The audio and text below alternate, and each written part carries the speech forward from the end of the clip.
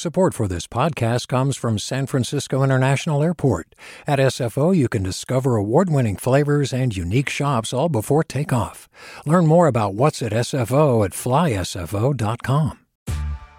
Hey there, this is Brittany Luce from NPR's It's Been a Minute. KQED's podcasts like The Bay Curious, Mindshift, Right Nowish, and more all tell the stories of the Bay and beyond with reliable, human-centered journalism. They aim to inspire, make you think, entertain, and expand your understanding of the place you call home. Here's how you can support podcasting at KQED. Showing your support is easy, and you can join Brittany in supporting KQED Podcast too at donate.kqed.org/podcast. That's donate.kqed.org/podcast. From KQED.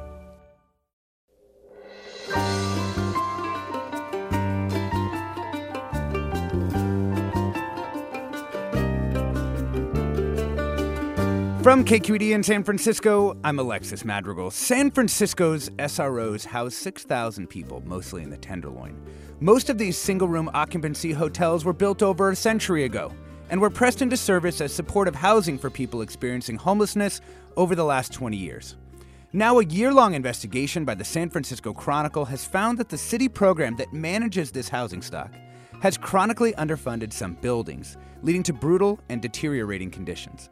We talk with the reporters, as well as a tenant and a supportive housing expert, to figure out why a city spending so much money to reduce homelessness isn't adequately maintaining this crucial housing. That's coming up next after this news.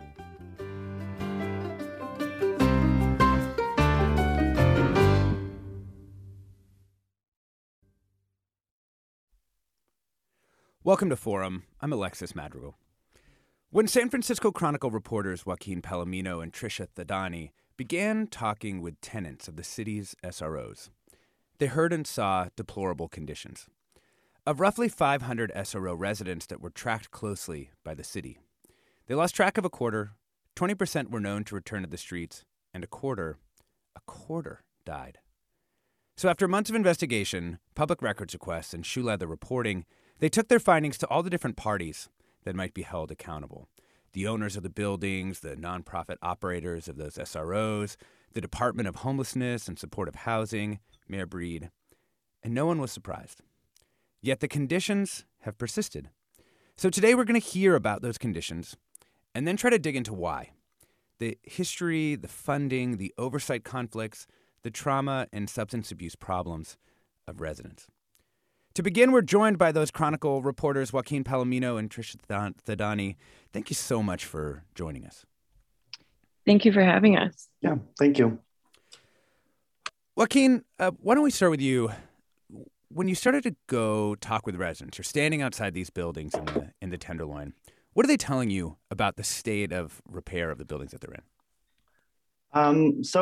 We spent a lot of time hanging outside of buildings, going inside of these SROs and talking to tenants. In total, we talked to about 150 residents and frontline workers. And we would start to hear sort of similar complaints. There's issues of maintenance. So bathrooms that were shut down, and these are shared bathrooms. So in a lot of these buildings, the tenants share a bathroom with the other tenants on the floor. So the bathrooms would be shuttered. They would have to maybe go down a flight of stairs whenever they wanted to use the restroom. Vermin infestations, plumbing issues, which would lead to leaks and mold and mildew. A big issue in some of these hotels was broken elevators, and a lot of the tenants in these buildings are physically disabled. So they're in wheelchairs or they're elderly and they have trouble going down the stairs. And so we heard stories of tenants who would be trapped in their rooms sometimes for weeks on end. And there's also a lot of safety concerns. Tenants felt unsafe in the building because of, people either breaking into their rooms or there's frequent fights in the common areas. And another thing that came up a lot was just death and sort of how frequently people die, often of drug overdoses. And it was really traumatizing for the residents we spoke with. Well, and you were able to actually match up using city records, matching up with the addresses of the SROs to find that 166 people fatally overdosed in city-funded hotels in 2020 and 2021, right? Yes. So these are just the SROs that provide supportive housing. And we looked at the medical examiner's records, and we found that about 14% of the fatal overdoses in the city in this 2-year period happened in these roughly 70 buildings. Yeah. Tricia, I want to ask you about, you're hearing these complaints from residents. You also know that there are city building inspectors, your city hall reporter for the Chronicle. What do you do to then go say, like, how do we find the records that might be able to match up with the kind of complaints that residents are making? Yeah, so I mean, everything we saw was publicly available. Joaquin and I spent a lot of time analyzing Department of Building Inspection records. But what we also found was that the actual complaints seemed to be a really big undercount of what was actually happening in a lot of these rooms. I mean, we had seen sort of like in certain rooms, we had seen like vermin infestations and like collapsed ceilings and like thermostats stuck at like 81 degrees. And then we would go into the DBI records and look for a complaint with that, and we found that they would just be untracked. And what we had heard from a lot from tenants was kind of this sort of ambivalence and like distrust that the city would actually do something, and they just didn't feel like it was worth either they didn't feel like it was worth reporting it, or they didn't know that they had this right and this ability to report it as well. So it really does beg the question of like, what is the actual scale of this problem, and is the city fully aware of it? Yeah. Joaquin, the next step, as you're kind of trying to figure out, like, why is this happening, is to then go and look at the money that's flowing into these places. So can you give us like just the brief map of like, how does the money get from the city coffers flowing down to an individual SRO to do this kind of maintenance? Yes. So the buildings they're funded through a number of means. So there's federal funding that comes to some buildings, there's state funding that comes to some, but a lot of them are largely supported through the San Francisco General Fund. And then the tenants also pay rent. So right now it's capped at 30% of their income.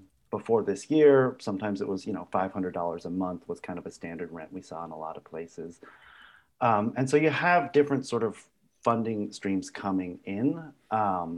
And what we found is that, I mean, the city spends a lot of money on homelessness, right? There's $1.1 billion budget in the current 2-year budget for homelessness.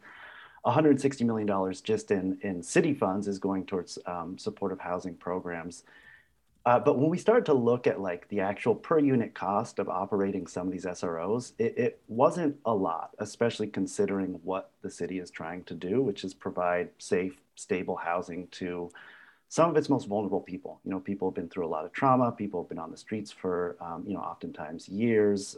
Like I said, a lot of people with disabilities, a lot of seniors. And so on like a per unit basis, we found in some buildings, about $1,800 to both per unit per month to lease the room, provide 24-hour staffing with the desk clerks, janitors, case managers who are supposed to connect the residents to services in the community. And all of this is in the most expensive city, obviously, in the country. So we did kind of find in some of these buildings that there was a lot of like the funding was pretty minimal for what the city was trying to do. Yeah. Tricia, is that a choice by the city? That was one of my big questions in reading your report. Is it that the city has the money and is choosing not to put a greater chunk of funds towards this kind of housing, or are there factors constraining how much money they can put towards maintenance here? It's a little bit of both. What we found through our reporting is we really dug into the history to see how long, like basically how the system was created and how long these issues have persisted for. And what we found over and over again, going back to Newsom, is that from our mayors and our administrations, there's this constant sort of fervor of putting money into the new programs, where you get like the press conferences and the press releases and the headlines and everything, while all the while ignoring sort of this older stock and allowing it to languish while we're focusing on the new thing. And so we found that this has kind of been this like political calculation over and over again. And it makes a lot of sense. Our mayors are under extreme political pressure. to address the homelessness that residents and their voters see on the street. And it's also very important to be getting people inside. So obviously they're going to spend money on sort of expanding the system. But we found like the real harms that have happened when you're only kind of focusing on the new and allowing the old program, to kind of operate in this underfunded way, and allowing these buildings to kind of fall into disrepair without much attention on it. And then in the last few years, as we've had Proposition C, which was a 2018 ballot measure on big businesses to raise money for homelessness services, the spirit of that ballot measure was that it is only to be used for new homelessness services. So now the chunk of the majority of our $1.1 billion budget comes from Proposition C, where that is only supposed to be spent on new services. So now you kind of have it enshrined in the budget where, you can only really spend it on expanding the system rather than pouring money into this older system. Now it remains to be seen what's going to happen in this upcoming budget cycle, about whether they will pour more money into the older system in terms of increasing staffing, or maintenance and repairs. But we just haven't really seen that in a meaningful way over the last couple of administrations. Yeah. Just wanted to know, too, that the city has added, they're saying 1,500 new housing units of this kind of permanent supportive housing, and with another 1,000 in the pipeline. So they are spending money on these kinds of things, but it's, as you said, it's that split between the new system and the old system. Yeah. Oh, go ahead. So just to add to that, and to the city's credit, the buildings that they are looking at least the ones that we have seen, they're quite nice. Before this investigation published, Joaquin and I went to the opening of the Garland Hotel, where a bunch of tenants from one SR are going to be moved into. And, there was, in the unit that we saw, there was two big windows. There was like a stone countertop kitchenette. There was a really nice bathroom. And, the city is putting more thought and intention into the buildings that they're now looking to acquire. But then again, we're seeing this like two-tiered system where you have all these really nice or relatively nice new buildings, and then you have this older stock of buildings where, tenants are feel like they're stuck. Yeah. Joaquin Palomino, we've been talking about the physical housing stock, the deterioration there. But one of the other things that you highlight in your investigation is that as little as $7 per day per room is going towards supportive services in some of these places. Why is that so little money is trickling down for help for people who clearly need it? We looked at staffing ratios in a lot of these buildings. And so, it's called supportive housing for a reason. There's supposed to be support services on site that can connect tenants to typically services out in the community. And the city set a goal of creating a ratio where you have one case manager who's overseeing 25 tenants. And that's closely aligns with federal standards. Federal standards, it's about 1 to 15 in permanent supportive housing programs. And when we looked at the data, we saw in some buildings, you have, one case manager overseeing 85 tenants. And all the experts we talked to were saying it's just it's too big of a caseload to actually offer meaningful help. And so right now there's this push and the city's putting money into the budget to actually try and improve these ratios. But we found a lot of tenants, they couldn't build trust with their case managers. They struggled to have, strong relationships with them because they were so overworked and there was so much turnover. Yeah. We're talking about a year-long San Francisco Chronicle investigation into the SF program that leases residential hotels for unhoused residents, with the reporters behind the investigation, Joaquin Palomino, investigative reporter at the San Francisco Chronicle, and Trisha Thadani, City Hall reporter, also at the Chronicle. I'm Alexis Madrigal. Stay tuned for more Forum after the break.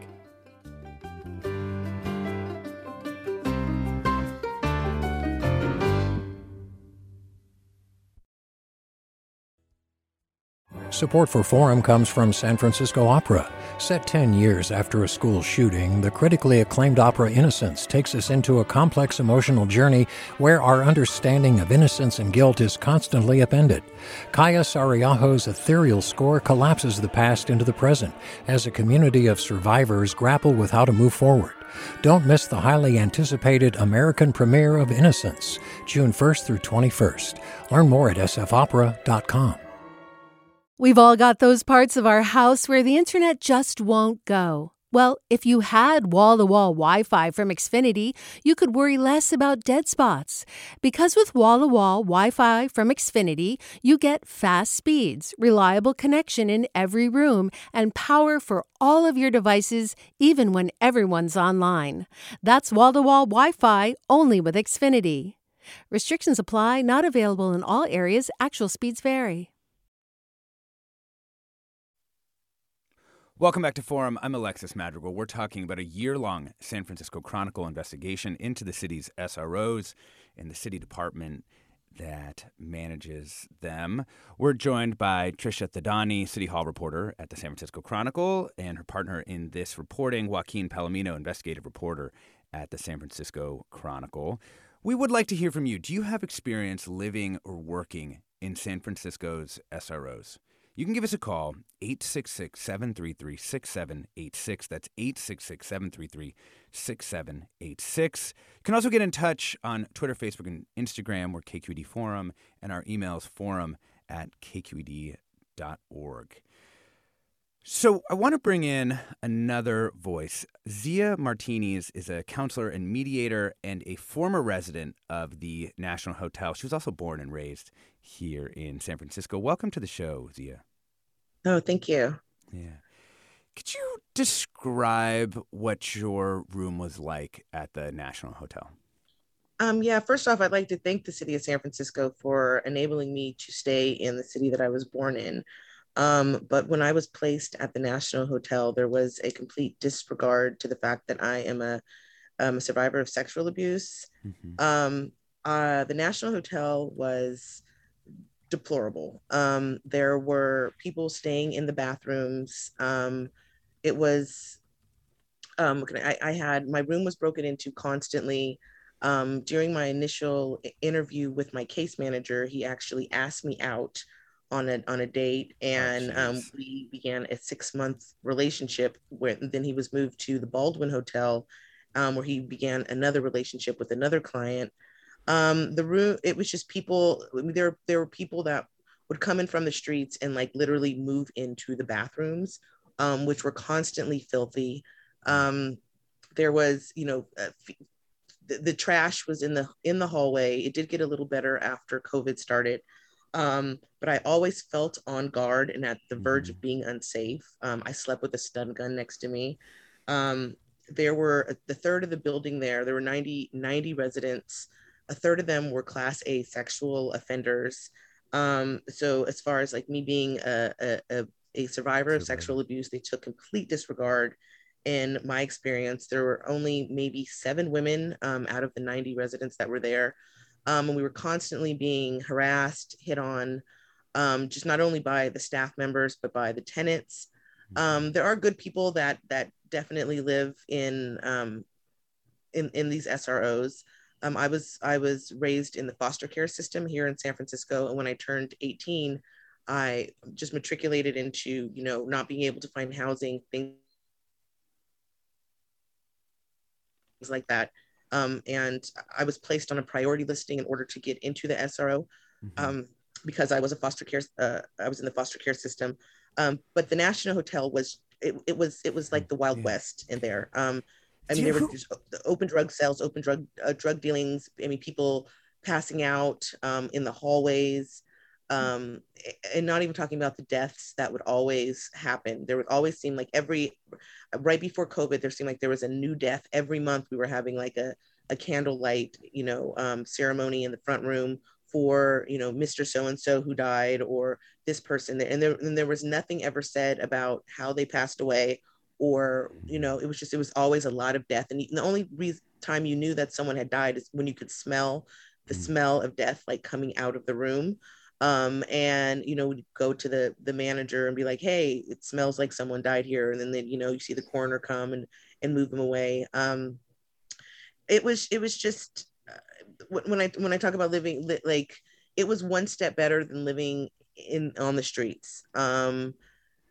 Tenderloin how housing. Did you see that comparison? Like, how did you see your options? Like, you're living there. Clearly, these are bad conditions. I mean, did you consider going back on the street, leaving the city? Like, what was going through your mind as you're trying to figure out how you get out of this situation? While I was there, I've been a full-time student. I'm 10 units away from being accepted into the social work program at San Francisco State. So I have a goal. My goal is to, get my degree, and I'm using the SROs as like a segue into my next life. But many people just said, you know what, this is not even worth it, and move back onto the streets. But for me, I really didn't have another option. I did have a roof over my head. I did have a key, so I was thankful for that. And I was able to get to class and do what I had to do. But it's not that far from being on the streets, except you have a roof, you do have electricity, there's a bathroom. And, my rent was a third of my income, so it wasn't that much, but I knew that they were getting about $1,700 for my room. And I mean, my lights went off they were off for about 4 days until I got maintenance to come and, put another light in. That's be living in the dark. I did numerous client complaints. Those just all went. I did actually 80 different client complaints during my 2 years staying there. Wow. And they were where do those complaints go, Zia? I turn them into the front desk, and they're supposedly to take them to the manager. And then from there, I asked for copies of them. There was never any response. So the response would be like, they leave it on my door saying, oh, we have your complaint. And that was it. There was no follow-up. Very little communication with even the manager, who was arrested for stealing people's EDD money when the pandemic funds that came. She was arrested in the hotel while we were all there. They took her out, and they never gave an answer of why they arrested her. This is speaking onto the type of people that they hire. I was my neighbor next door actually threatened my life. It was recorded. I went to the manager. I went to go file a restraining order, and they refused to give me her last name so that I could actually continue with the restraining order. She threatened my life. She said she was going to have me killed, if I walked outside. And this was over her boyfriend visited me in my room. I think he was getting a cigarette or something or another. It was like a 5-minute, it was just, and it was hell, actually. Thankfully, the place burnt down last July, and I was moved to Civic Center Residences, which is a lot better. They're a little bit more on it. They have, I have a really nice case manager. Their supportive services are here, and I have a bathroom in my unit. So I've definitely moved up a notch, but it took a fire and all of us being displaced and losing everything for, the National Hotel to be closed down. Hey, Zia, thank you so much for sharing this experience. I mean, I'm so sorry. And I'm also glad that you've got a better place to live and that you're moving towards that goal. Thank you so much for joining us this morning. Yeah, you're welcome. Thank you for having me. Trisha Thadani and Joaquin Palomino of the San Francisco Chronicle, you've heard a lot of these stories. What do you make of having to live under those kind of conditions? Yeah, it's heartbreaking. Like no one should have to live like that. And we spoke to a lot of people who are struggling with very, very severe mental illnesses and also physical disabilities, and it just doesn't really make sense as to why they are in that environment. There was one woman in particular that really stuck with Joaquin and I. She was extremely disabled and she was in a wheelchair and was on the third floor of the Mission Hotel. And because she was in a wheelchair and had a physical condition where she had to go to the bathroom frequently, she actually had to have like a portable toilet in her room, and that she had to, empty herself and everything. And so we just constantly heard these really heartbreaking stories. And yeah, it really begs the question of like, why is the city housing people like this? When we look at the history of this, the development of this system, Joaquin, this one's coming to you. It seems like we're living through here is kind of the legacy of people's past programs to just get as many people off the streets as possible. Can you take us back to the Newsom administration and some of the decisions that he and Mayor Lee made with regard to these SROs? So Newsom, when he was mayor of San Francisco, actually when he was supervisor, he sort of championed Care Not Cash, which was really when the city started converting a lot of these buildings into permanent supportive housing for tenants. And then when he was as mayor, he sort of oversaw this huge expansion of supportive housing in the city. And the only way for it to pencil out, for him to sort of achieve the goals that the city had set out, was to lease a lot of these SROs in the Tenderloin.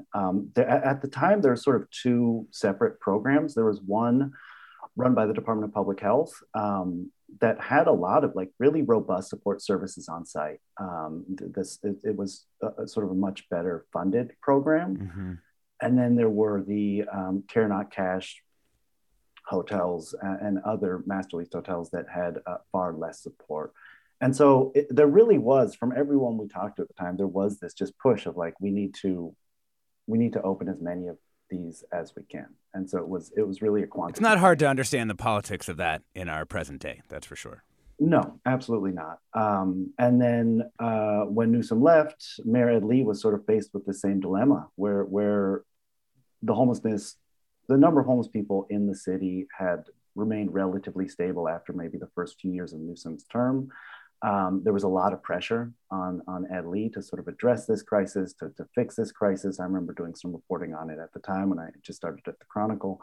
And it was a similar mindset of, okay, well, we need to open up as many of these buildings as we can. And so again, the quickest way to do that, and really the only way for it to pencil out, is to lease these SROs, which are heavily concentrated in the Tenderloin, Soma, and some in the Mission.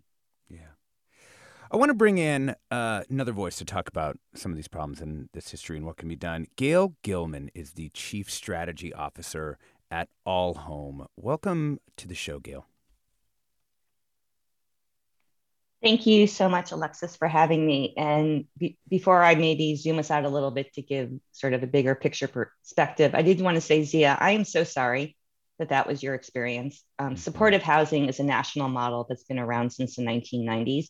And it is the best evidence-based practice for how to successfully have folks who've experienced unsheltered homelessness come inside, recover from their trauma, and engage in the services they need to put their life on whatever trajectory they feel is best. So I am so sorry that was your experience. And I'm so happy that you're now at the Civic Center Hotel. I know it well. So I just wanted to say that before I made my remarks. No, thank you. To really acknowledge that experience.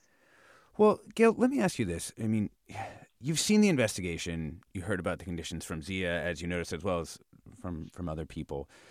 From your perspective, what really has to change to do right by the people who are living in these SROs? No, that's a great question. And I think it's going to come down to a hard choice that both our elected officials need to make. I think the recent commitments we've seen in the paper of trying to pour $16 million into these existing hotels that the mayor's office has put forward, I think is a good first step. But what we need to remember is the citizens of San Francisco really, rightfully so, and advocates are really demanding that we move people off the streets. And that's why the emphasis of Prop C and its funding is on new programming. And it really puts the city in this false choice scenario of having a influx of cash for new programming, but you can't build new programming on a crumbling foundation. And we need to invest in these existing programs. And I think we need to be advocating at City Hall and with the mayor's office that we're okay with that. We're okay to pour dollars into capital to bring these buildings up to better standards, to up the case management ratios. And that might mean that we can't open the new program for 12, 15, or 18 months because we want to shore up the existing programs that we have. And maybe we should think of a mechanism to be able to use Prop C dollars for that purpose. So I think we need to really empower our elected officials and say it's okay. Yeah. Would more money solve, I mean, I don't think we can imagine it can solve all the problems, but would more money solve most of these problems?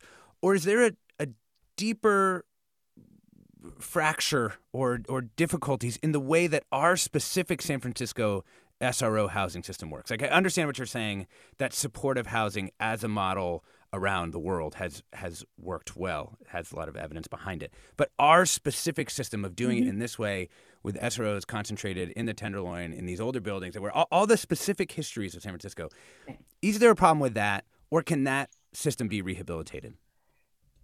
You know, I actually do believe it can be rehabilitated. Prior to joining All Home for over 17 years, the last 10 as its CEO, I ran Community Housing Partnership, the largest nonprofit developer and operator of supportive housing. And we had buildings like the Senator Hotel, the Essex, that were SROs that we rehabilitated and that we would basically take down to the bones. We do the plumbing and the electrical, often put in kitchenettes and bathrooms. And through that rehabilitation, we created a more robust property that helped people be more successful versus doing new construction. So I think there is a model of acquisition and rehab. It would require the city purchasing those buildings if the owners are willing to sell, and making a deep capital investment. That has trade-offs, though. That, you know, is millions and millions of dollars in capital repair and purchase. And normally the buildings are offline for a period of time. So I think that could be one area to look. The other could be decommissioning hotels and moving folks, like the situation that Zia and her residents were in. That will mean, though, that individuals who are currently experiencing unsheltered homelessness will need to wait for those resources. So it is this trade-off that I think we as San Franciscans need to consider. Yeah.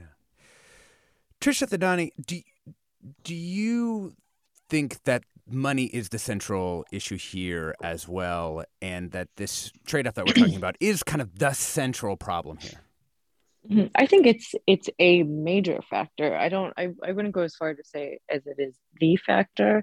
I mean, through our reporting, we definitely found, as Joaquin had mentioned earlier, that there is, this chronic underfunding, and that underfunding manifests itself in really, really severe staffing shortages. And if you don't have the staff to run these programs, that's a core tenet of this program, right, is to provide support. So if you don't have that, this model just can't fully succeed. But on top of just the dire need for more funding, I mean, what we also found throughout our reporting is just the need for more oversight. We did not find that 2020 audit of HSH had also found this, that there wasn't these clear sort of metrics that these nonprofits were held to. And, the Department of Homelessness is relatively new. And even Mayor London Breed has been calling for more oversight on the department and its nonprofit providers to kind of ensure, a higher standard of results, and sort of these basic standards that we can hold these nonprofits to. But year over year, we have not seen, in addition of oversight in any meaningful way. Now the Board of Supervisors is reviving a ballot measure that Mayor London Breed and 7 supervisors effectively killed in 2019. But after a report, they're now reviving it to create a commission over the Department of Homelessness and Supportive Housing. No one thinks it's a solution, but or no one thinks it's a silver bullet, but remains to be seen what it will actually do. But it's a step in the direction of providing more oversight and accountability. We're talking about a year-long San Francisco Chronicle investigation that found dangerous conditions in some of San Francisco's SROs. We're joined by the reporters behind the investigation, Tricia Thadani, City Hall reporter at the San Francisco Chronicle, as well as Joaquin Palomino, investigative reporter with the Chronicle.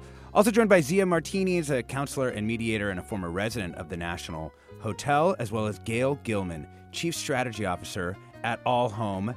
I'm Alexis Madrigal. We're going to get to some of your calls. I know the lines are full. We're going to get to your calls right after the break.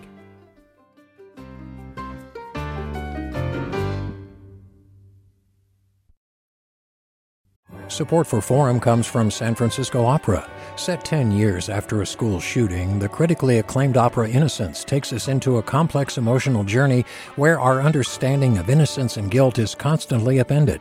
Kaya Sariaho's ethereal score collapses the past into the present as a community of survivors grapple with how to move forward. Don't miss the highly anticipated American premiere of Innocence, June 1st through 21st. Learn more at sfopera.com. We've all got those parts of our house where the internet just won't go. Well, if you had wall-to-wall Wi-Fi from Xfinity, you could worry less about dead spots. Because with wall-to-wall Wi-Fi from Xfinity, you get fast speeds, reliable connection in every room, and power for all of your devices, even when everyone's online. That's wall-to-wall Wi-Fi only with Xfinity. Restrictions apply, not available in all areas. Actual speeds vary. Welcome back to Forum. I'm Alexis Madrigal. We're talking about a year-long investigation by Chronicle reporters into San Francisco's SRO system. We're joined by those reporters, Trisha Thadani, Joaquin Palomino, as well as Zia Martinez, who lived in the SRO National Hotel, as well as Gail Gilman, Chief Strategy Officer at All Home. And I do want to get to some calls. Chris in San Francisco, you're up first. Welcome to the show. Hey, thanks for addressing this. I have done some case management, and I've worked in substance use disorder treatment in the Tenderloin and south of Market. And I just want to speak to I don't want to say impossibility, but it does feel oftentimes like you're drinking from a fire hose, and why you've really got to get the ratio of providers to community members up, because when you're dealing with people who have such incredible needs, they've got traumatic brain injuries, they've got neurological problems as their baseline, and these people are they have behaviors that are just, to be perfectly honest, really hard on the properties, and it's just like you are constantly playing catch up. Yeah. If you could just, consider that the impossibility of just based on the rate of need. Thank you so much, Chris. And I do worry that we end up focusing on, almost like with schools, we end up like looking at quote unquote low performing schools, and it's because a lot of people have needs within those schools that aren't being met. Joaquin Palomino, in this case, one of the things that I think is so interesting is so few dollars are actually going towards services. I mean, we were talking about it earlier in the show, $7 a day per room for supportive services. The city says, well, that should be $18 a day.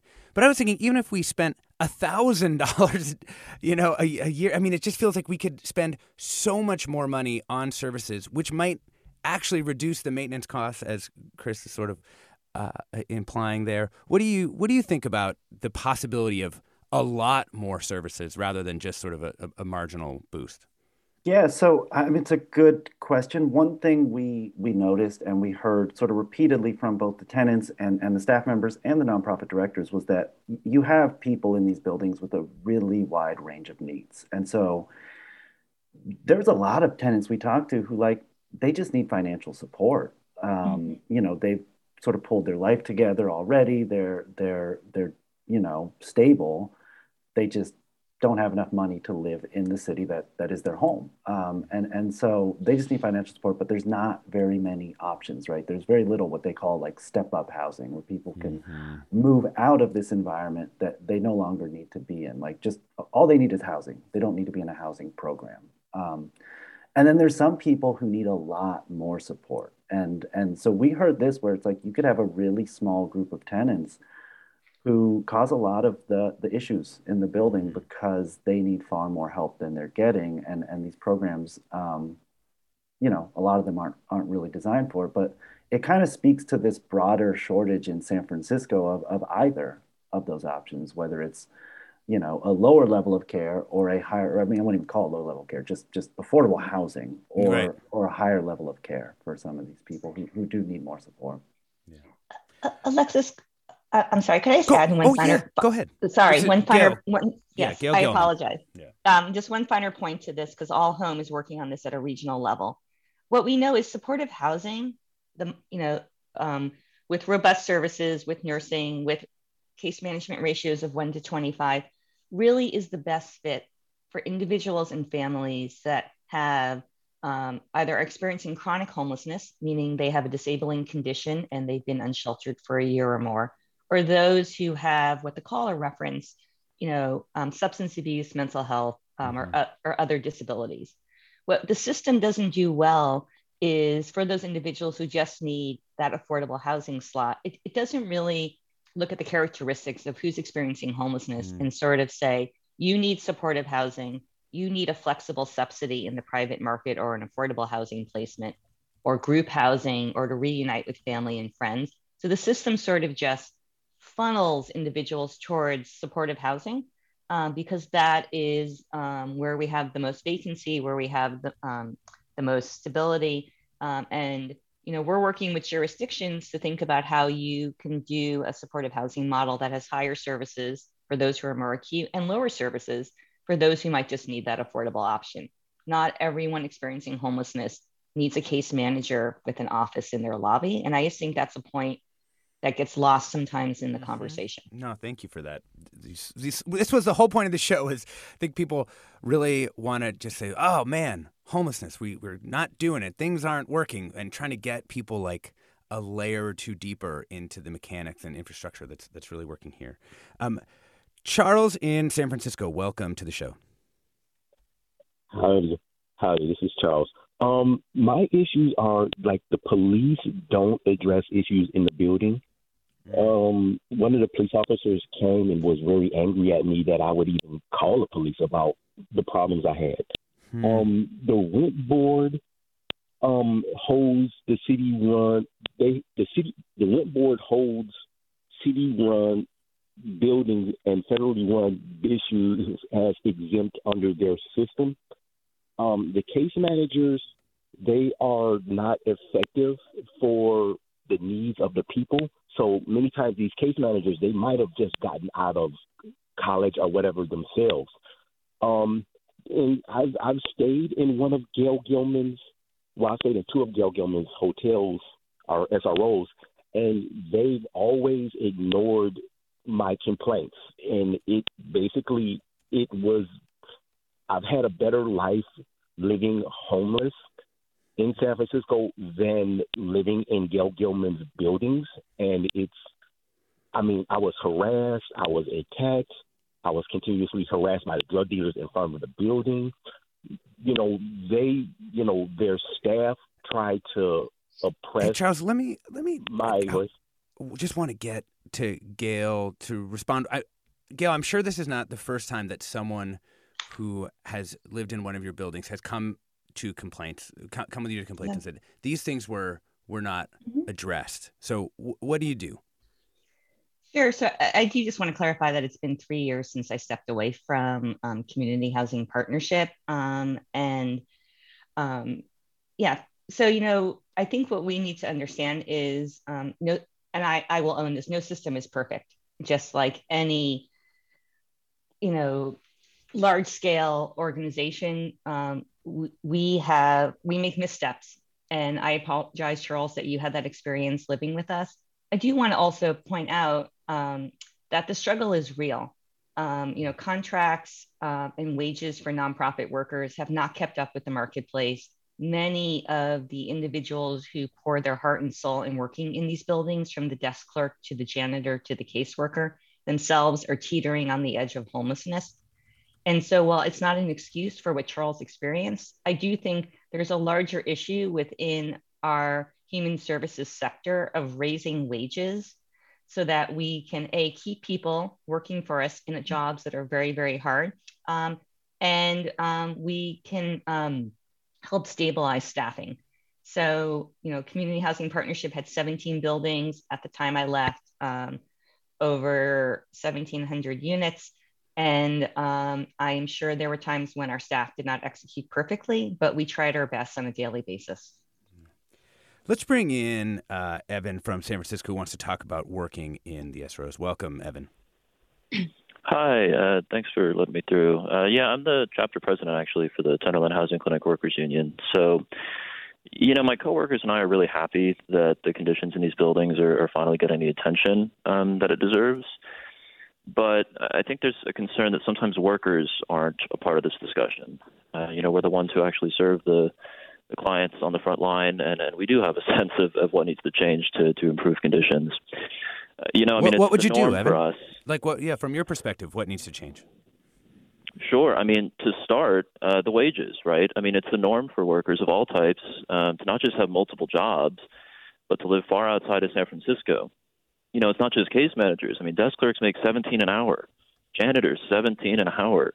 Does anyone here really think that's appropriate? Is that even a reflection of San Francisco's values in the remotest sense? The deck is stacked against us as workers to be able to provide the services that tenants do desperately need. So, if the city is serious about improving conditions in these buildings, we have to raise wages and pay a fair wage for hard work. There really is no future where the tenants get what they deserve and workers are paid unlivable wages. This work is not paid and treated as if it's important by the city, yet the city pretends that it cares about this. Evan, thanks so much for that perspective. Tricia Thadani, how would that happen? How would more dollars flow to the people who are working in these SROs? Who would have to make different decisions than they do now? Mm-hmm. That comes down to the city budget, and the person in charge of that budget is Mayor London Breed. We will see in a couple of weeks her budget proposal for the upcoming fiscal year. And then over the summer, she and the Board of Supervisors will get to sort of work on that together. But ultimately, she kind of has the most control over how that money is spent. So we will see, if these case managers will get the raises that they are rightfully advocating for. One listener tweets, "I've been working in this system for years. All these buildings are managed by nonprofits rather than the city itself. Nonprofits pay employees low and have poor management. Why can't the city take responsibility for itself?" Another Christopher writes, "Please give us listeners a breakdown of where and how $1.1 billion is being spent annually to remedy homelessness in San Francisco. It's impossible to imagine a less functional outcome for $1 billion. This is outrageous." Every single one of those sentences had an exclamation point, and I definitely have encountered that same sentiment in the streets of the city. For my Chronicle reporters here, can you do that breakdown? I know it's tough to do off the top of your head, not staring at the city budget, but where is that money going is the big question. I could try. So like I had said earlier, the bulk of that 1.1 billion, and the reason it is so big this year is because for a couple of years, the Prop C dollars from that 2018 business tax measure was tied up in a lawsuit. I believe it was last year where we suddenly, this money was suddenly unlocked. So it was this flood of Prop C money that we had. So this year is unusually large because of that. And then, because of the pandemic, we also had federal and extra federal and state funding that we wouldn't get in a normal year. So the bulk of that money, because it comes from Prop C, it is actually outlined very specifically where that money is supposed to go and the buckets in which we are basically allowed to spend that money. The Prop C committee oversees that money pretty strictly. And there's a lot of public meetings that if people are interested, they can go and see actually the discussions around how this money is spent. For the rest of it, I don't have the exact breakdown, but I can say confidently that the bulk of the Department of Homelessness and Supportive Housing's budget actually goes to maintaining supportive housing. I don't have the exact percentage off of my head, but a lot of the money that is spent on homelessness is actually spent on people who are already housed. So that's why you're not really seeing it, actually spent on those who are on the streets. So, but at the same time, we found that there was, in the last budget, there was only 2% of the budget that was going to bolster services in the existing supportive housing program, while all this money from Prop C was going into the new programs as well. Lauren, another listener, writes in to say, it is critical we address the crumbling foundation, and part of that is addressing wage equity and supporting the workforce. Thousands of workers in supportive housing are BIPOC and have lived experience of homelessness and are paid with wages that keep them trapped in poverty. Positions lie vacant, turnover is high, and the impact on tenants is significant. However, within that foundation, there are thousands of units of supportive housing that are thriving, successful communities. This solution works, and I would appreciate the opportunity to tell stories where it works and what is needed to sustain that success. Zia Martinez, you actually have experienced two totally different types of experiences within these SROs. What's working at your new place? What's working is I have a really awesome case manager, Sonia Washington. She's there. She's here. We have first off, my room. I have my own bathroom in my space. I have a beautiful window overlooking a garden. We have there's more community involvement. Even though there's mostly older people, it feels like it's a senior building here, and I'm in my early 40s, so I'm kind of not in that demographic. It's working because I think that they care, I have a good relationship with my manager, and they do everything by the books. Like if there's a client complaint or if there's something like that, they address it. They just seem like they're more on it. Like they, like they said, like they care. Mm-hmm. Yeah. Gail Gilman, what do you think? Where are the places that work? Yeah, so I think as Lauren said in her comment, I think there's thousands and thousands of units where people are thriving. And I think what we need to remember is in any building, usually there's a small percentage of residents who are incredibly high need. If you're short-staffed, all the services usually are driven towards those individuals. So you can't assist other individuals in achieving their educational goals or volunteering or doing that work. So I think we've all said it. We need to be investing more in these properties. And I think, unfortunately, the position we're stuck in right now is that all of the new money flowing to San Francisco is highly restrictive for new programming.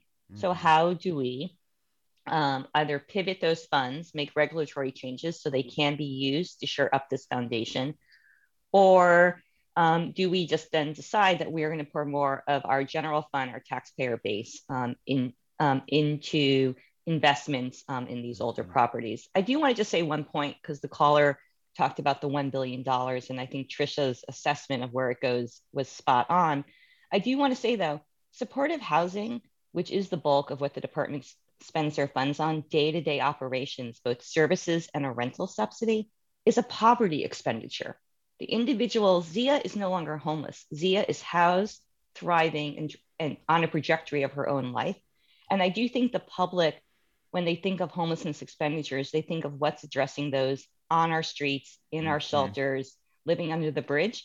And this is basically supporting housing in perpetuity. This would be like saying that food stamps is a homelessness expenditure, or First 5 education for our youth is a homelessness expenditure. And I think we need to lift up that frame and understand we're doing poverty interventions so San Franciscans can stay in San Francisco. Yeah.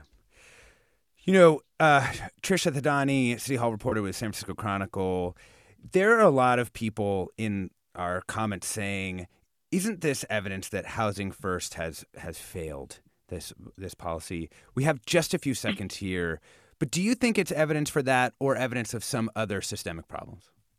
I would strongly push back against that. Actually, I don't think this is evidence that Housing First is sort of a failed model. I think it is evidence that, we found through years of research that when done right, permanent supportive housing is the most effective and humane way to address homelessness. We have just found, through this model, the real harms that can happen when you don't put the appropriate investments and resources into it. So I don't think this is not an indictment on Housing First. Rather, it's, we're showing what happens when you don't, put the adequate resources into it. We've been talking about a really tremendous year-long San Francisco Chronicle investigation into SROs with the reporters on that investigation, Trisha Thadani and Joaquin Palomino with the San Francisco Chronicle. Thank you so much for joining us. Thank you for having us. Yeah, thanks so much. We've also been joined by Zia Martinez former resident of the National Hotel, counselor and mediator, and Gail Gilman, Chief Strategy Officer at All Home. Thanks to you two. You've been listening to Forum. I'm Alexis Madrigal. Stay tuned for another hour ahead with Marisa Lagos. Funds for the production of Forum are provided by the members of KQED Public Radio, the Germanicos Foundation, the Generosity Foundation, and the Heising Simons Foundation. Support for Forum comes from San Francisco Opera. Set 10 years after a school shooting, the critically acclaimed opera Innocence takes us into a complex emotional journey where our understanding of innocence and guilt is constantly upended. Kaya Sariaho's ethereal score collapses the past into the present as a community of survivors grapple with how to move forward. Don't miss the highly anticipated American premiere of Innocence, June 1st through 21st. Learn more at sfopera.com. We've all got those parts of our house where the internet just won't go. Well, if you had wall-to-wall Wi-Fi from Xfinity, you could worry less about dead spots. Because with wall-to-wall Wi-Fi from Xfinity, you get fast speeds, reliable connection in every room, and power for all of your devices, even when everyone's online. That's wall-to-wall Wi-Fi only with Xfinity. Restrictions apply, not available in all areas. Actual speeds vary. All over the country, we need to improve reading in Wisconsin. Schools are changing the way they teach reading. I'm calling for a renewed focus on literacy. We have gotten this wrong in New York and all across the nation. And it's happening because of a podcast. I think your podcast has changed my life. And I'm going to share this podcast with everyone I meet. Sold a Story investigates how teaching kids to read went wrong. New episodes of Sold a Story are available now.